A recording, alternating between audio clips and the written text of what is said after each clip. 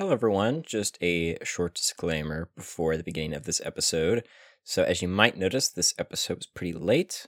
That is because I've been sick, so I haven't been able to edit. It also means that Marshall did the summary recording because, as you can see, or as you can hear, I'm still sick. But hopefully, I will be good enough for next week so we can get back to our regular uploading schedule. But without further ado, please enjoy His House. No, actually, I the movie. Of course, it has. Well, you can't say how you feel about it. We haven't introduced ourselves. Oh, can I not? Is that a rule? We can't say what we think of the movie in the cold open. Yeah, we have to leave it ambiguous so at least they make it through the intro. Oh, okay. Like leave that in, but just blur my voice when I say what I thought of it.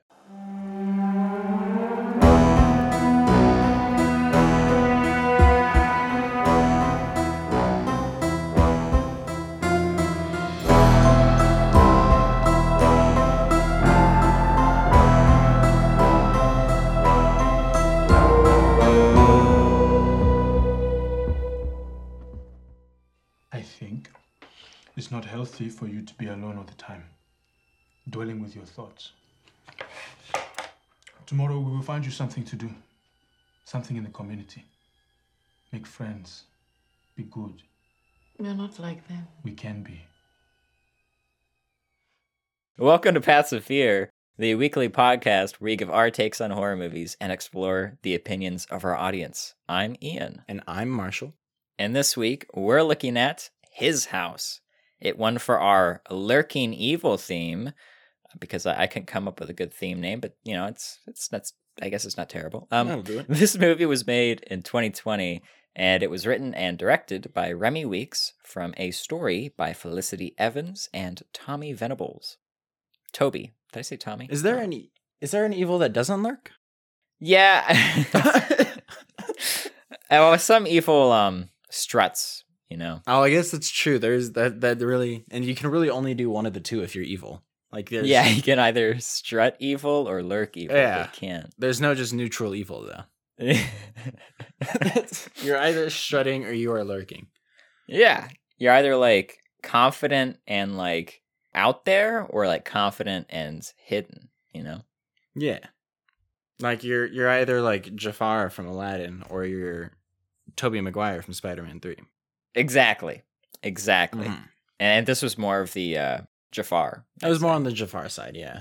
I was getting some Spider-Man 3 vibes, but it was definitely more on the Jafar side. For sure. Anyways, would you like to hear a teaser? Yes, I would, Ian. Okay, it would have been really awkward if you said no. Yeah. I was considering it, but I was like, man, I like when Ian teases too much. We gotta let him go through with it. All right. Bold and Rial are refugees who fled to the UK from war-torn South Sudan. Along the way, many lost their lives, including their daughter, Nyagak. After months of being detained, the couple is given a chance to prove themselves. They're granted probational asylum and are assigned to a rundown house on the outskirts of London. As the pair struggles to adapt to this new environment, faint whispers and footsteps echo through their abode. As the wallpaper is peeled back and Bull's desperation deepens, Rial is left to wonder if this really is his house. Wonderful. All right. Am I good to say how I feel about the movie now, Ian? Or are you going to suppress my voice more? I guess you can say. All right, cool.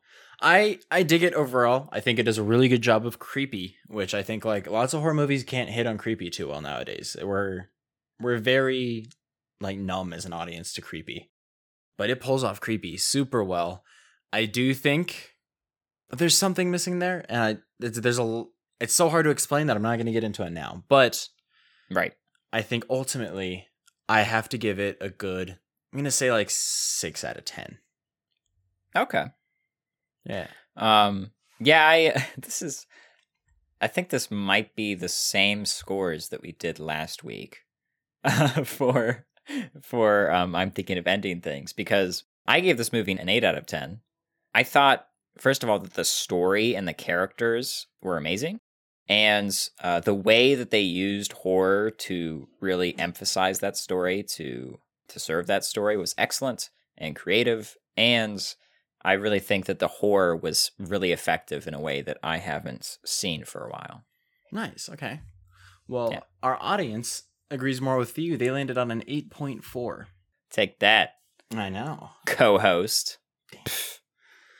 What you guys don't know is that means I'm off the show now, actually. Ian and I were talking. He said, so if you don't land it near the audience's store this time, you're out. That's right. I was like, Ian, we co-founded this. He's like, I'm the boss. Well, we made a deal where then if I don't correctly guess the audience's questions in the survey, then I'm also off the show. Yeah. So you could just lose both of us from Paths of Fear this episode. Yeah. I passed my... oh, geez. All right. Well, Ian, do you want to hop into the summary and we'll dive deeper into it? Yeah, sure thing. Ball and Rial are refugees seeking asylum in the UK. Ball dreams of how they fled from war-torn South Sudan with their daughter, Nyagak, and how they lost her upon crossing the Mediterranean.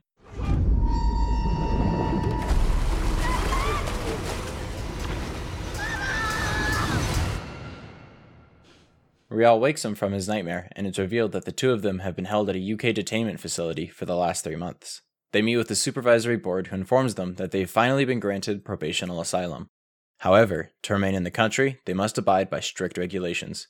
Failing to do so may result in their deportation. Final condition. You will be sent to a home of our choosing. You must reside at this address.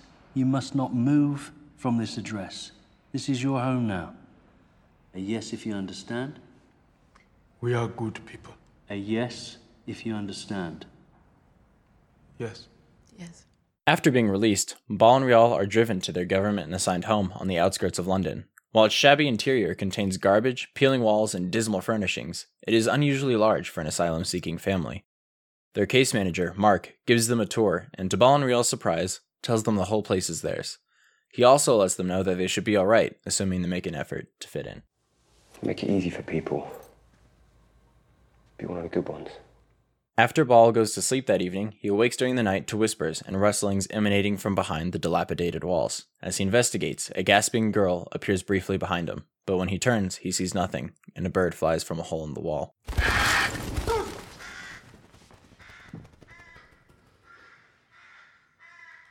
Strange country.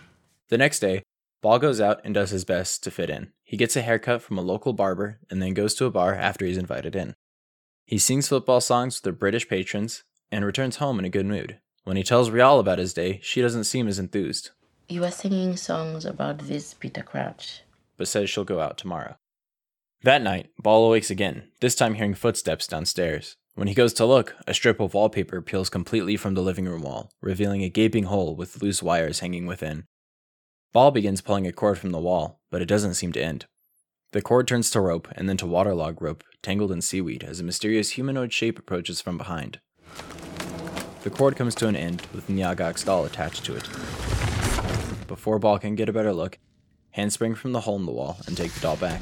When he turns from the wall, the hole disappears, and the wallpaper seems to be as it was. Ball spends the early morning peeling all the wallpaper from the living room walls. The following morning, Rial decides to go to the hospital for her checkup, as Mark advised her and Ball to do. While following a crude map Mark drew up for them, Rial gets lost and approaches 3 black British teenagers for directions. The group makes fun of her accent and clothes and tells her to go back to Africa.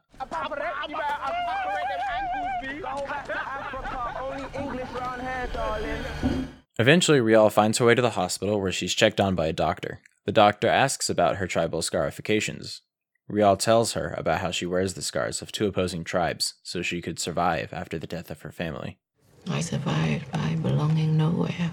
When Rial returns home, she too hears whispers in the walls. When she and Ball have dinner that night, she tells him a story that her mother used to tell her. In our village, there was once an honorable but poor man who wanted a home of his own. He wanted it so badly he began to steal from others. One day, he stole from an old man who lived by the river. He didn't know that this man was an Apeth, a night witch. And so the thief could not know that when he built his home, the Apeth too would live there. After telling the story, Rial tells Ball that an Apeth has followed them there from the ocean and that it's spoken to her. It told her they don't belong here, that they must return and repay their debt, and in exchange, they'll be able to see Nyagak again. Despite knowing something supernatural is happening, Ball denies the Apeth's existence. Rial can tell he's lying. As night falls, Ball continues his work in peeling off the wallpaper from all the rooms. He then hears a little girl calling for her mother from across the hallway. As he approaches, he finds Nyagak, wearing a mask and stabbing the floor with a knife.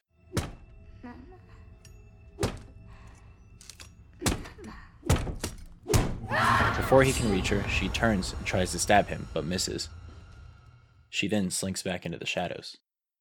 Ball once again finds Nyagak's doll. After this encounter, he decides that in order to end the curse, he and Rial must relinquish their identity and burn all of the belongings they brought with them. Despite Rial's pleas, Ball even throws her necklace into the fire. Nyagak's necklace. Don't.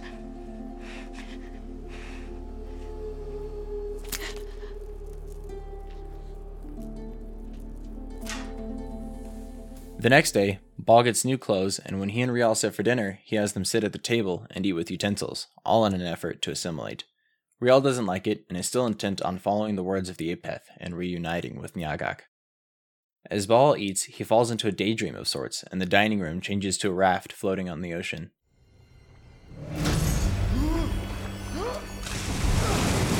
He falls into the water, only knee-deep, and sees dead bodies piled beneath him. Undead then begin to rise and stumble towards him. He awakes in the dark living room, sitting next to the wall. Before long, he sees an undead woman standing on the other side of the room. He turns the light on, and she disappears, though he can still hear her whispers and see her footprints. Nyagak, in her mask, appears again and turns off the light, revealing a group of undead in front of Ball. They surround and attack him, holding him still so Nyagak can slice his throat.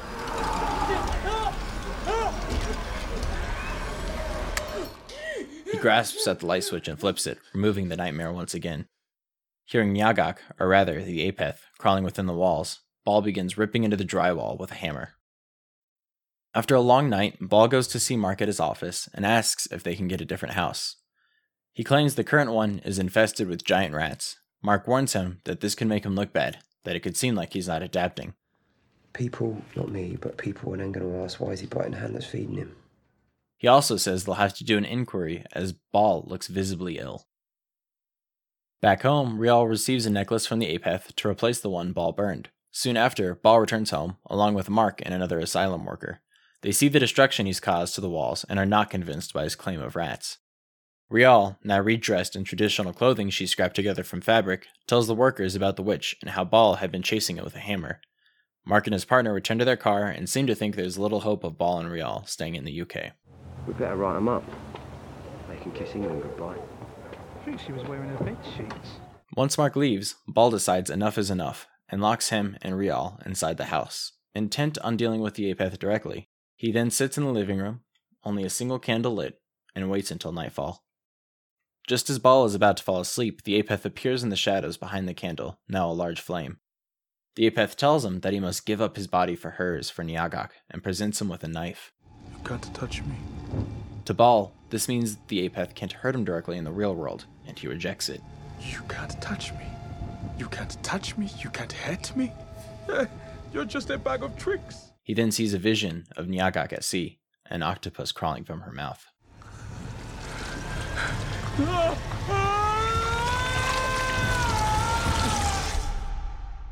Rial manages to escape the house, but finds herself inexplicably back in South Sudan outside of school. Upon entering a classroom, she's reunited with old friends. She asks where her daughter is, but one of her friends seems confused, as Rial doesn't have a daughter. In another flashback, we find these same friends fallen victim to a horrendous massacre, Rial being the only survivor. Ball finds her, and they make their escape. Fleeing the violence, they find a bus taking people away, but with limited space, they're only letting families with children on. Desperate, and with gunfire approaching, Ball sees Nyagak in the crowd and abducts her, falsely claiming that she is their daughter. She's in town! She's in town! Please! The couple get on the bus and escape, leaving Nyagak's real mother running behind the bus. shouting for Nyagak as Nyagak shouts back.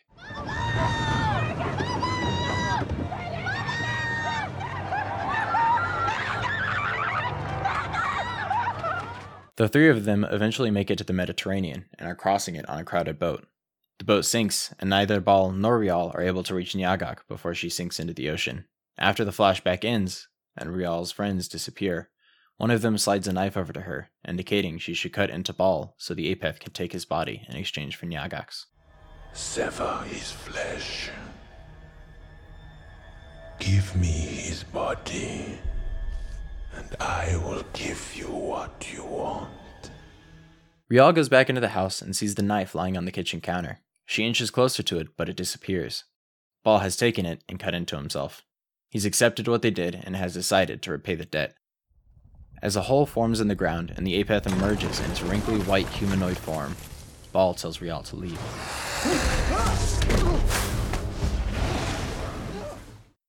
As the Apeth starts to climb into a screaming ball, Rial sees and embraces Nyagak in the other room. After thinking back on everything that brought them there about Nyagak, Rial turns back and decides to save Ball.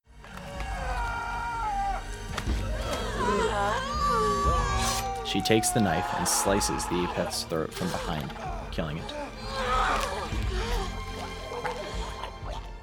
Days later, Mark comes to inspect the house with some other officials. To his surprise, the house had been fully repaired.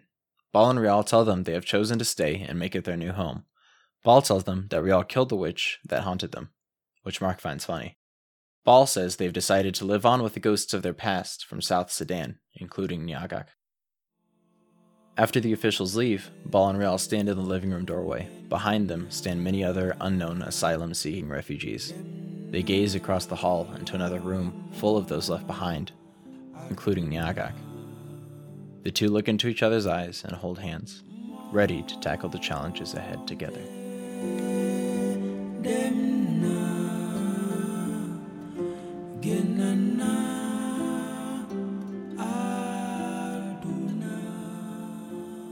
That was the most beautiful summary I ever heard. Oh, thank you. Oh Thank you. my god. Yeah. All right, I'm good.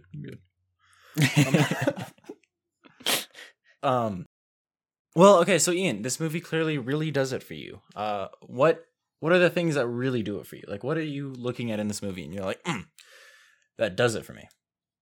You know, well, I think it comes in two parts. Okay. The first part is the characters and their story. I find the characters to feel really real, fleshed out, interesting, and especially the conflict between the two, between Bol and Rial. It just feels complex, as it should be, and I'm very invested in that conflict and in the relationship, and just them as individuals as well. Like I care about what happens to them. The second part is the horror. I found the horror to be really effective. It's been a while since I've actually watched a horror movie where, you know, I've been startled. And also, it's been even longer since I've watched a horror movie where I almost want to look away sometimes. Like I have to keep my eyes on the screen because I know that something's about to happen and they set it up so well. Maybe it's that creepy aspect you were talking about. But I think not only are their jump scares good, but the lead up to them is perhaps even better. I really like those two parts of it, the characters and the horror.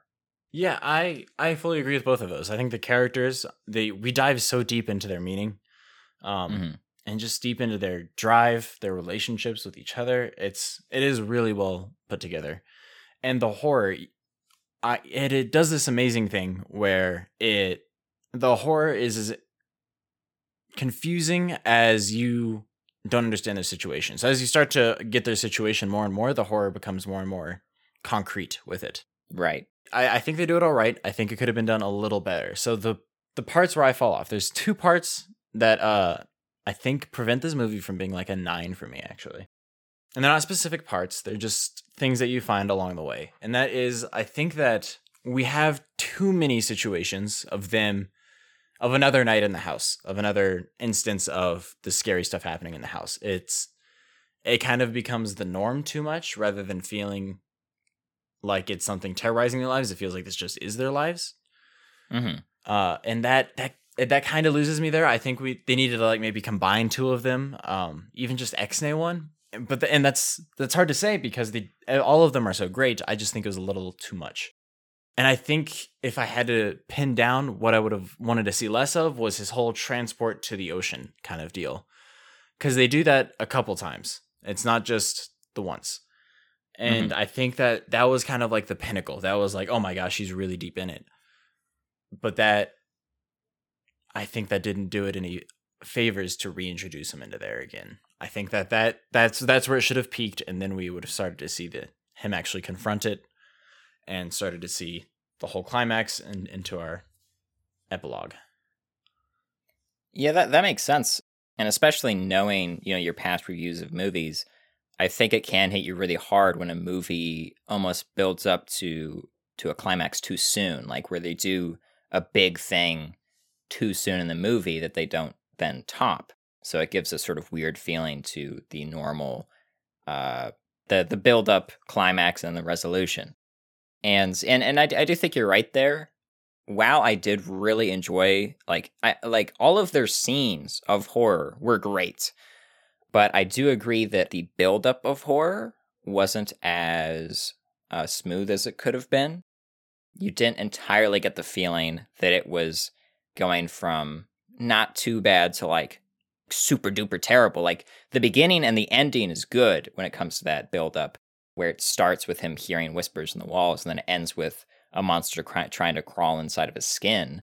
But the in-between parts is a little flat in that, I still think there's build-up there, but it goes pretty quickly to pretty damn bad and stays there and then goes to terrible, instead of there being a build-up. And I think also, perhaps what made the horror less than perfect was that, and I think that it's part of that, is that in a way they showed perhaps a little too much. Like, for instance, with like the zombies that were in their house. There was that really cool scene that they did with the footsteps, where he would turn on the light and the zombie, you wouldn't be able to see it, but it would be walking towards him. And that was awesome. But when you turn off the lights and show the zombie, like the way that they did it, it's almost less scary because they're showing you more. They're not really making it ambiguous in any way. And so I think perhaps they didn't use ambiguity as much as they could have to maintain that fear factor. But nonetheless, I still think that the horror and all of the horror scenes and the jump scares and everything were still really good.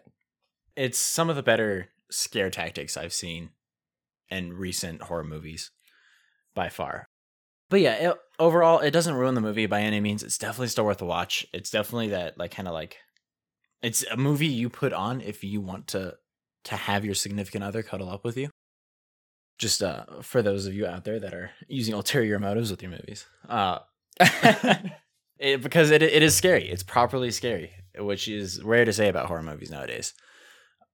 I would say that the other thing that doesn't do it for me, and this does it for me a lot, like the other thing took off like half a point, the whole kind of how they did with it, because while it wasn't perfect, it was still all right, and it didn't ruin the movie by any means. Yeah. What hurt the movie for me was its climax, was that point where Rial decides to stab the witch that's burrowing into his skin, and from there they are okay because they killed this witch. Fine and dandy and all, but these people kidnapped a child, and then that child, like, to get to their own freedom, separated her from her mother, and then on their journeys that child died. Like, that is terrible. Yes, they're scared people, but they've done a terrible thing. Mm-hmm. I'm not like trying to pass judgment, because I'm sure there are terrible things that happen like that in these kind of like war-torn situations where people are trying to find sanctuary. People just do a lot out of fear, but nonetheless, what they did was they really wronged that family.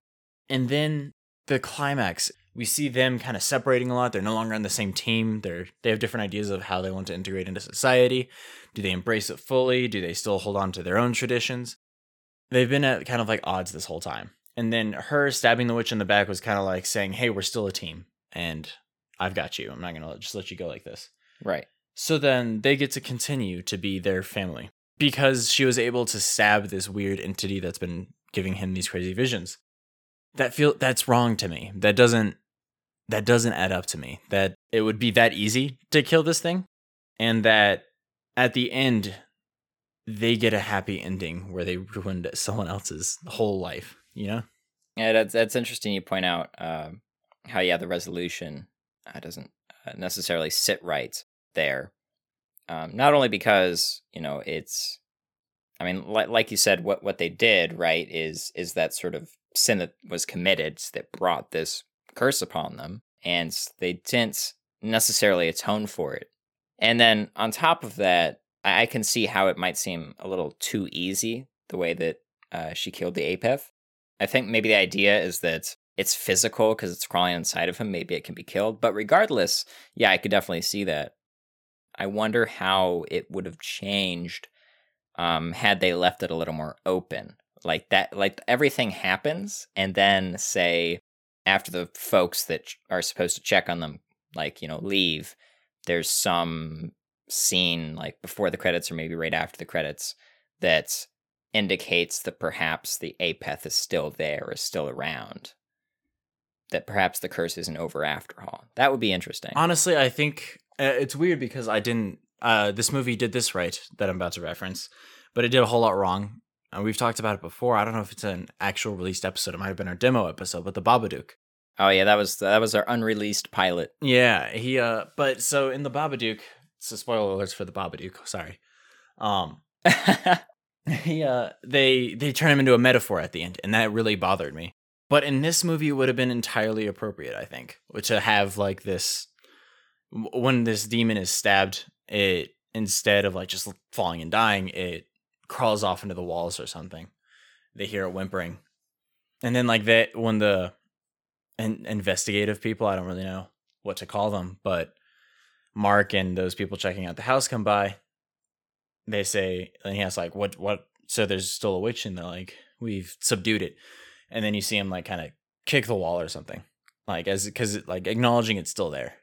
That makes sense too, because then you're not indicating that they've necessarily atoned for the sin, but like it's something that they're able to start to deal with in like a healthy way, and it's something that they can work past. But it's not saying like, oh, they're all good now because they stabbed the Apeth. And like if it's as easy as stabbing, then like they just stab Jason, stab Michael. But it's never supposed to be that easy. That's not the fun of having a thing terrorize you. It's supposed to be very difficult. It's supposed to be a huge obstacle. It's not even supposed to be like an option, because when you introduce that option, it all just becomes so easy. And easy is not how you want a climax to end. It's not how you want your movie to climax. So yeah, those are the two things that irk me enough that I gave it a 6. I can see that. I still think for me, I do like that at the end of the day, the two of them had to come together. They had to resolve that conflict. And I suppose that was the difficult part, was resolving that character-driven conflict, was coming together despite everything that had happened and everything that they'd done. So I thought that whole part of it was really cool. And well done. But yeah, I can see just how, especially looking at the Apeth as something to be afraid of, they could have done a little bit better job of resolving it in a way that still maintains that fear, because that's what we see from really successful horror. Yeah, and I think they do give it like a rule that like it was actually someone that cast this witch spell on them, like wished the Apeth, is that what it's called? I think it's called an Apeth. Yeah, it's like a night witch. Yeah, the thing that wished this Apeth upon them or cast the curse on them or something. So they do give it some explanation, but it's still, I feel like it should still be too otherworldly to just be killed with a knife. That's all. Makes sense. So yeah, those are my 2 gripes. The second one being more than the first. I did really love in this movie, their use of sound was phenomenal. Like horror movies, you do have to be very particular about the sound. They're going to kind of make or break the movie a lot of the time. Usually you just need to have like passable sound, but this movie has noticeably wonderful sound. And the part that sticks out to me the most is when this little girl, Nagyak, she's haunting Ball in the living room or whatever. And we hear her just like footsteps, like da da da da da, super fast coming at him, and that's terrifying. We don't really see that. Like anytime we hear footsteps in horror movies, it's always like the big thud, thud, thud of Michael searching for you. It's never that like charging, but that's terrifying, is to know that something is charging like that. Especially when you can't see it. Exactly. And then the only other time we hear footsteps like that is when something is lurking. But those are always quiet. They're just little, like you accidentally hear like the fabric of the slipper against the ground as the little girl passes behind you in the hallway. But this movie, yeah, that charging, like it really stood out. It drew a lot of fear. It's not what we normally hear. And I thought that was really awesome. Yeah, I was definitely surprised by that. The funny part is I had a thought of, because they did something else that they did a fantastic job of, was setting up these horror scenes. Like how they set up like the hallway behind, well, the light would go out and like a door would open, like all over his shoulder, like behind him. Like we were seeing all these things to set up this scene and to like sort of build up that suspense before the scare. And I remember like seeing something behind him, and I was like, wouldn't it be scary if like it just charged at him? And then they did that with Nyagak. So yeah, that was really well done. And onto Nyagak again, her mask is really cool. A new mask today is really hard to land. When we make a slasher, we usually don't like have a revenge slasher, like an iconic slasher, where it's kind of a showcase of someone wearing a mask. The masks are often brushed off, kind of. It's just like, well, here's a mask. It looks pretty good. Let's go with that. But this one, there was clearly a lot of thought put into it. It's so demented, and it's still weirdly playful, just in its like coloration and just kind of almost its style, I want to say. Even though style was more of a cultural reflection, I believe. Right. But it still retained like a sense of fun, but it was like a demented fun, and that was really awesome. And you see like you see that eye hole with clearly a child's eye through it that looks so innocent. But like that twisted smile underneath it just really drives the point home of like, this is messed up. But it's a crazy play on innocence. Like it's so, a lot of horror movies will kind of distort innocence. They kind of make sure that you see something that's supposed to be innocent, like Walking Dead, its opening scene. A little girl is holding a rabbit at a gas station, a little toy rabbit. And she turns around and like her face is half zombie. Like a little girl's supposed to be so innocent, but then to mess with that is so jarring to an audience. And that was really cool what they did with the mask to get that. I just really appreciate that they were able to do something original like that and make it true to the movie, make it look super great, and really convey a message with that. I totally agree. A little detail there too is, even though you could tell that it was a human face under there, the way that the mask was created, it made it look like her eyes were like placed on her head weirdly or something. Like just the way that it was made her face, like including the mask, like just look very strange in like a uncomfortable, scary way. Despite, like you said, the innocence in those eyes. So yeah, that was very well done. So when she's playing with the light switch, that was really fun because without any kind of words, with just actions, with just the wonderful acting that the movie had, they convey this idea that these things come at you in the dark, that these things exist in the dark. And then she gets to play with the light switch, which we never see. The light switch is always something that our character, like our victim, is always flailing towards and trying to get to. But she takes advantage of the situation, which also drives home the point of like, this isn't your home. Like you don't have control here. You need to get out.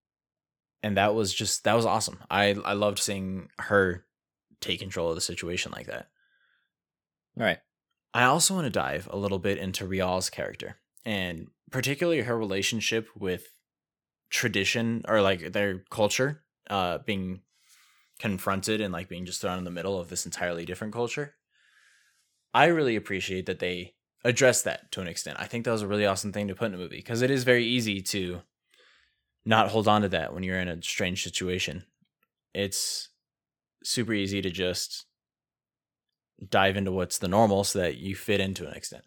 So I think that was a really awesome just element to put in the movie. And they had it portrayed so well between Ball and Raya. Oh God, I just said her name. How did I forget? Rial, thank you. Yeah, and not only, of course, how difficult it is to hold on to, but especially given their situation, there's both indirect and direct pressure for them to conform, for them to assimilate. And of course, Bol is very intent on assimilating and doing whatever it takes to do so, to make it his house. But Rial, of course, wants to remember what was hers. It's her identity, and she wants to hold on to that. And I guess Nyagak in a way is and getting Nyagak back is her desire to return from where they came from. But the truth of it is that where they came from isn't what it was, and it won't be again. And so they have to just sort of keep it with them. And so she wants to do that. She wants to keep what she can, hold on to her necklace. And Bol is just willing to do whatever it takes so that they, never have to go back. So it's a really interesting conflict. It's almost a conflict that you could see being internal to one person, but displayed as two separate people. So yeah, it's really interesting to have a movie explore that. Not only explore that, but explore it using horror to really emphasize that conflict. Yeah, like assimilation is really a tricky line to walk, because we see whenever you have just like a diaspora of people in their foreign lands, that assimilation, while it's not something you're sitting there like being afraid of actively, it's very much a fear for the community, for the culture, that can oftentimes just go unnoticed. And so horror, I think, was a wonderful genre to portray that, and I don't think it's been really used to portray that before. Not that I can think of, at least. So yeah, I do think that putting fear behind that and acknowledging that fear is really wonderful. And something that a lot of horror movies do, especially movies that involve haunting, is they make the character feel trapped. They do this to different degrees of success. Some it feels kind of silly, like, oh, why don't they just leave? This one, it makes so much sense, and they are really trapped in their situation and trapped in that house. They have really no choice but to stay there, because leaving is also terrible. And I think that's part of what makes it so good, like how the horror is able to help tell the story and the struggle, but also how the story and the struggle is able to support the horror, making it so that it's not just something that they can escape from. It's something that they have to endure. So yeah, it plays well. No, they just do it so wonderfully with the horror. Their use of horror and their portrayal of horror just excellently done. I want to talk to you though about his first encounter with the Apeth, with the witch, in that kind of like dream world where he finds out like the fire can't hurt him, and he's like, "You don't have power over me. Like pictures can't hurt me." He says something along those lines. Yeah. What did you think of that scene, Ian? How did that strike you? It's not actually a scene that I thought about a lot. I did like it though, and I think it did a good job of placing the burden with the characters of how to continue. It wasn't really up to the Apeth at the end of the day. It was up to them, and it was either going to be him to decide to do it to himself, or it was going to be Rial who decided to do it to him. So I think it set that up pretty well. Yeah, I think it did set that up really well. It's really unique to find that this haunting was like given a face. I feel like hauntings rarely ever get a proper face, if that makes sense. That's true. I was also interested, and I think it makes sense to give the haunting a face. And I also, the face of the haunting, or the Apeth, very purposefully was like this very pasty, ugly, wrinkly old creature, white. They based it off me, and that was freaky. I don't. Yeah. Yeah, I noticed. I was like, wait, I recognize that. Actually, you're in a movie? No. But no, and of course, I think it does act as that metaphor of, crawling inside of his skin, like his identity is being replaced.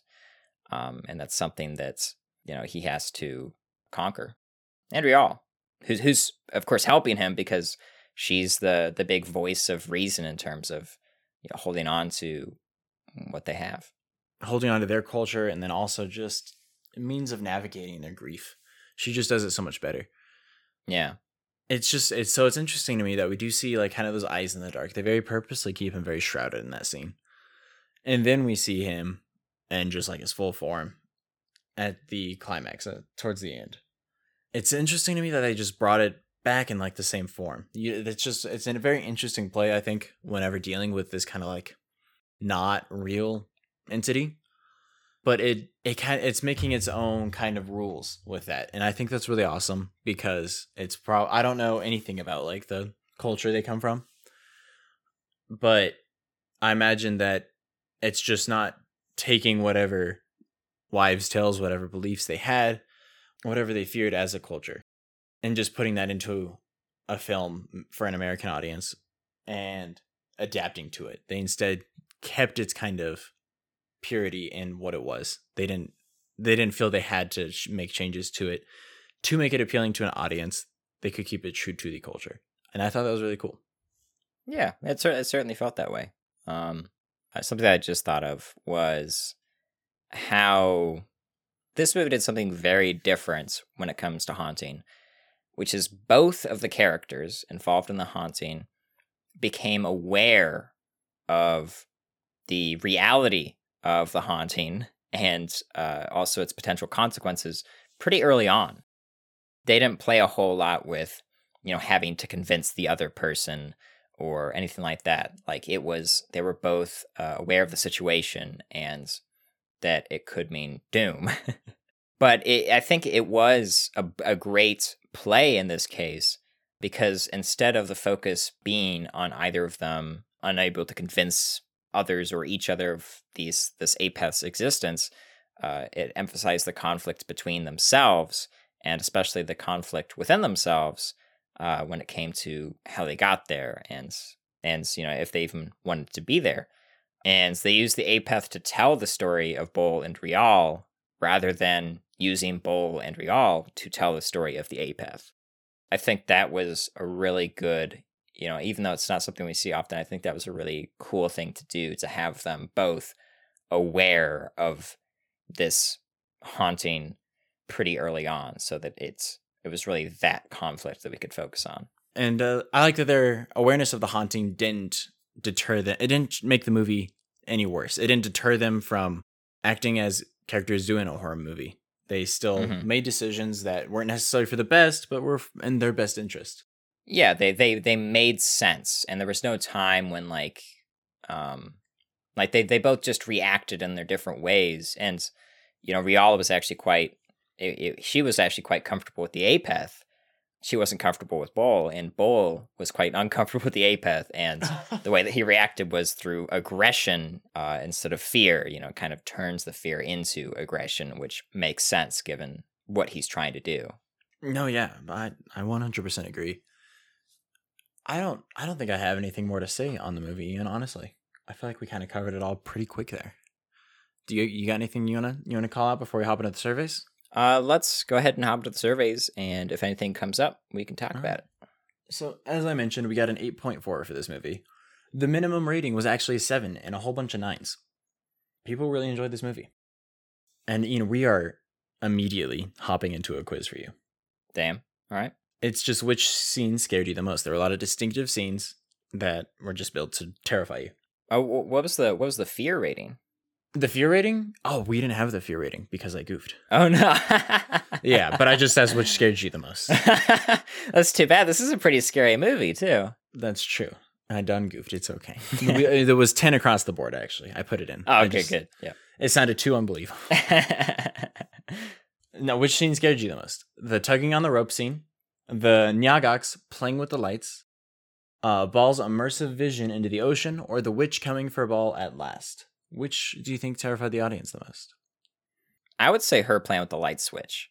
Okay. Is that the one that scared you the most? I might actually say that the rope one was perhaps the most, out of those, the scariest to me, just because of the suspense around it. That's the scariest for you. Is that what they voted on, or no? I think they voted for the light switch. Okay. I was trying to give it to you, and they voted on the rope one. God damn it! Oh man! And now I'm off the show. Oh my god, this is awful. This is our last episode, guys. Wow, and it's late too. Damn. You and I fired each other. Damn. What a harsh way for a company to get. Okay, well. Yeah, I would say that the tugging on the rope one. So for me, it was the lights that actually scared me the most. Because it's taking away that power from him, where the rope is just some freaky stuff happening. However, I think the most scariest visual for me was at the end of that rope scene when that boy is sitting behind him, with just his mouth open. Like, it's just terrifying. That for some reason, that imagery terrifies me. I don't know if you remember what I'm talking about, because it's a very small part. I think I do, actually. And I also loved when they just had, like, faces in the walls. Yeah, that was solid. Like, to make a humanoid scary, I think one of the best ways to make it scary is to have it stand completely still and be looking from, like, a weird angle and be, like, a little obscured. You know, like, just hanging from the doorway, just staring at you. Like, I think that's extremely scary. Yeah, and just being somehow unnatural. Like, that. Yeah. The face behind them was clearly, like, in a permanent state of shock of sorts. And... like, how are people actually in the walls? Like, if they're in an unnatural space, it just feels terrifying. All right. So, Ian, next we hop into what part of this movie scared you the most? Not scene, but part. So the three options, because I think that they have a lot going for it here. The three options are the soundscape, the visuals, or the gore on screen. Like, which sense did it hurt the most? The ears, the eyes, or the feel? Or the feel. The feel. I would actually say the soundscape. Okay. Oh, is that the one that scared you the most? Those fast footsteps, yeah.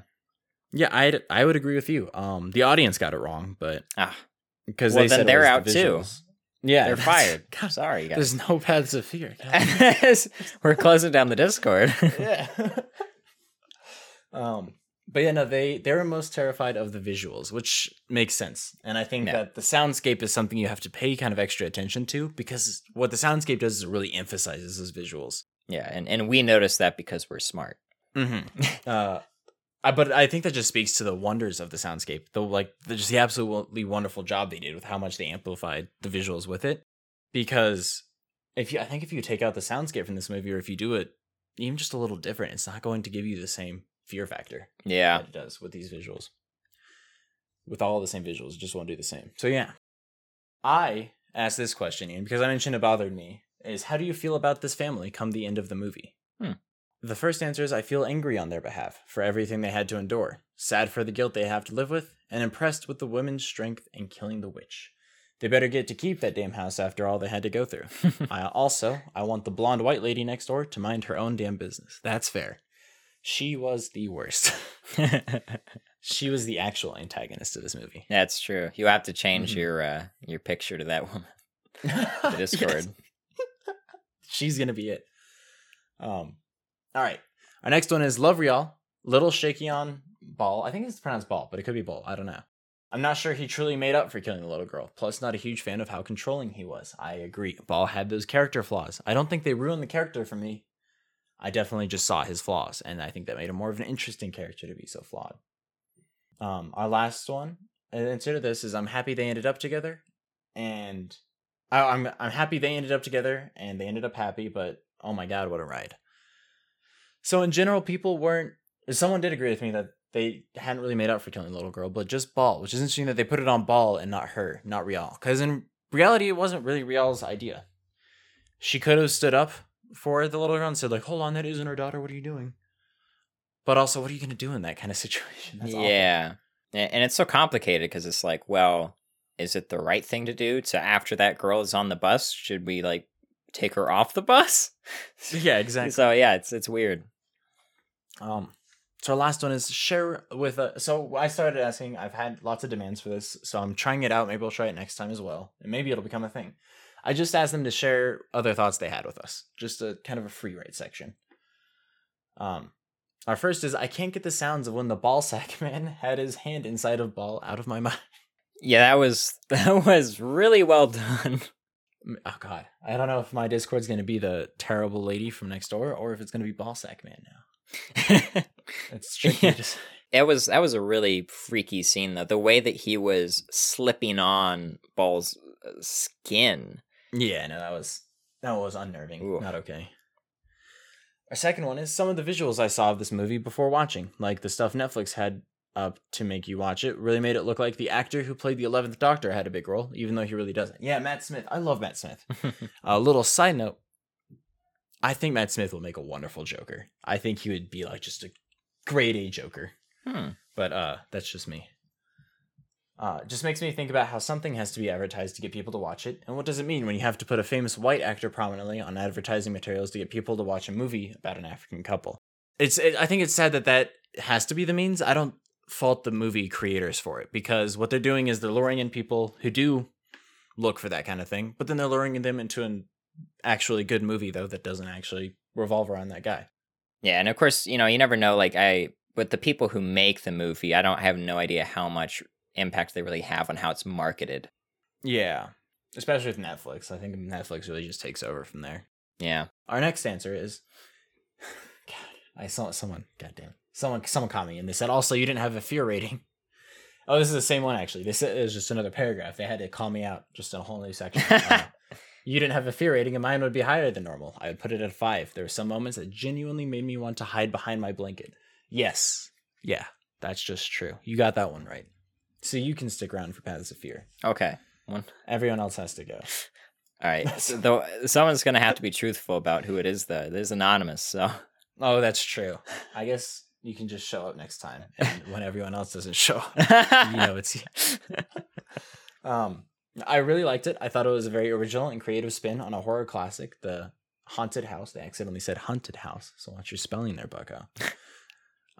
Could have completely changed your answer, but it's a tough subgenre to get right, but they nailed it. Yeah, I'd agree. So the haunted house needs to rely on the people, not the house. The idea of the house being haunted is old, and we don't buy into it anymore. Yeah. But just having it be the primary setting for the haunted people, that's great. Yeah. Our last answer is, one thing that really stuck with me while watching this is the real-life PTSD that people who have been through war have to deal with on a regular basis, and how honestly, it's not far from what was seen in the movie, other than actually being hurt and touched. Yeah, we didn't really touch on that, but people really do have these terrible experiences beyond when they find sanctuary, Mm-hmm. It is a good thing for the movie to address, and I'm glad you pointed that out for us. Thank you. And again, I think that's why horror is so great here, because, a lot of that really is horrific, and it's really cool for them to be able to sort of recreate that trauma that people experience after the fact using horror. Horror, it was definitely the right genre for it. So, do you have any last thoughts you want to give us, Ian, before we head on out? I suppose if I can end on anything with this movie, I'd say that it is a really fantastic exploration of the realities of assimilation, asylum, and refugees in general, and that horror was a great avenue for them to do this on, and they did it really well using that. Really wonderful. Definitely a worthy watch. Thank you all so much for stopping by. We have been Paths of Fear. We're no longer Paths of Fear after we're done. Yeah, but no, we're not actually done. It's all jokes. We're still going. Don't leave. We try to stream Mondays and Wednesdays. It's been tricky because we are swamped with the end of the school semester coming up. Yeah, sorry about Omari Mondays. Yes, but they shall return. Make no mistake. Mm-hmm. And yeah, if you want to hop in for our movies, if you want to join in on our audience and give your opinion, hop in that Discord. The link is in the description of the Spotify you are listening to this on. Am I forgetting anything, Ian? Not really. I would say the website, but I think, it's okay. Well, yeah, we'll bring it up when it's ready. Exactly. Awesome. Well, thank you all so much, and farewell.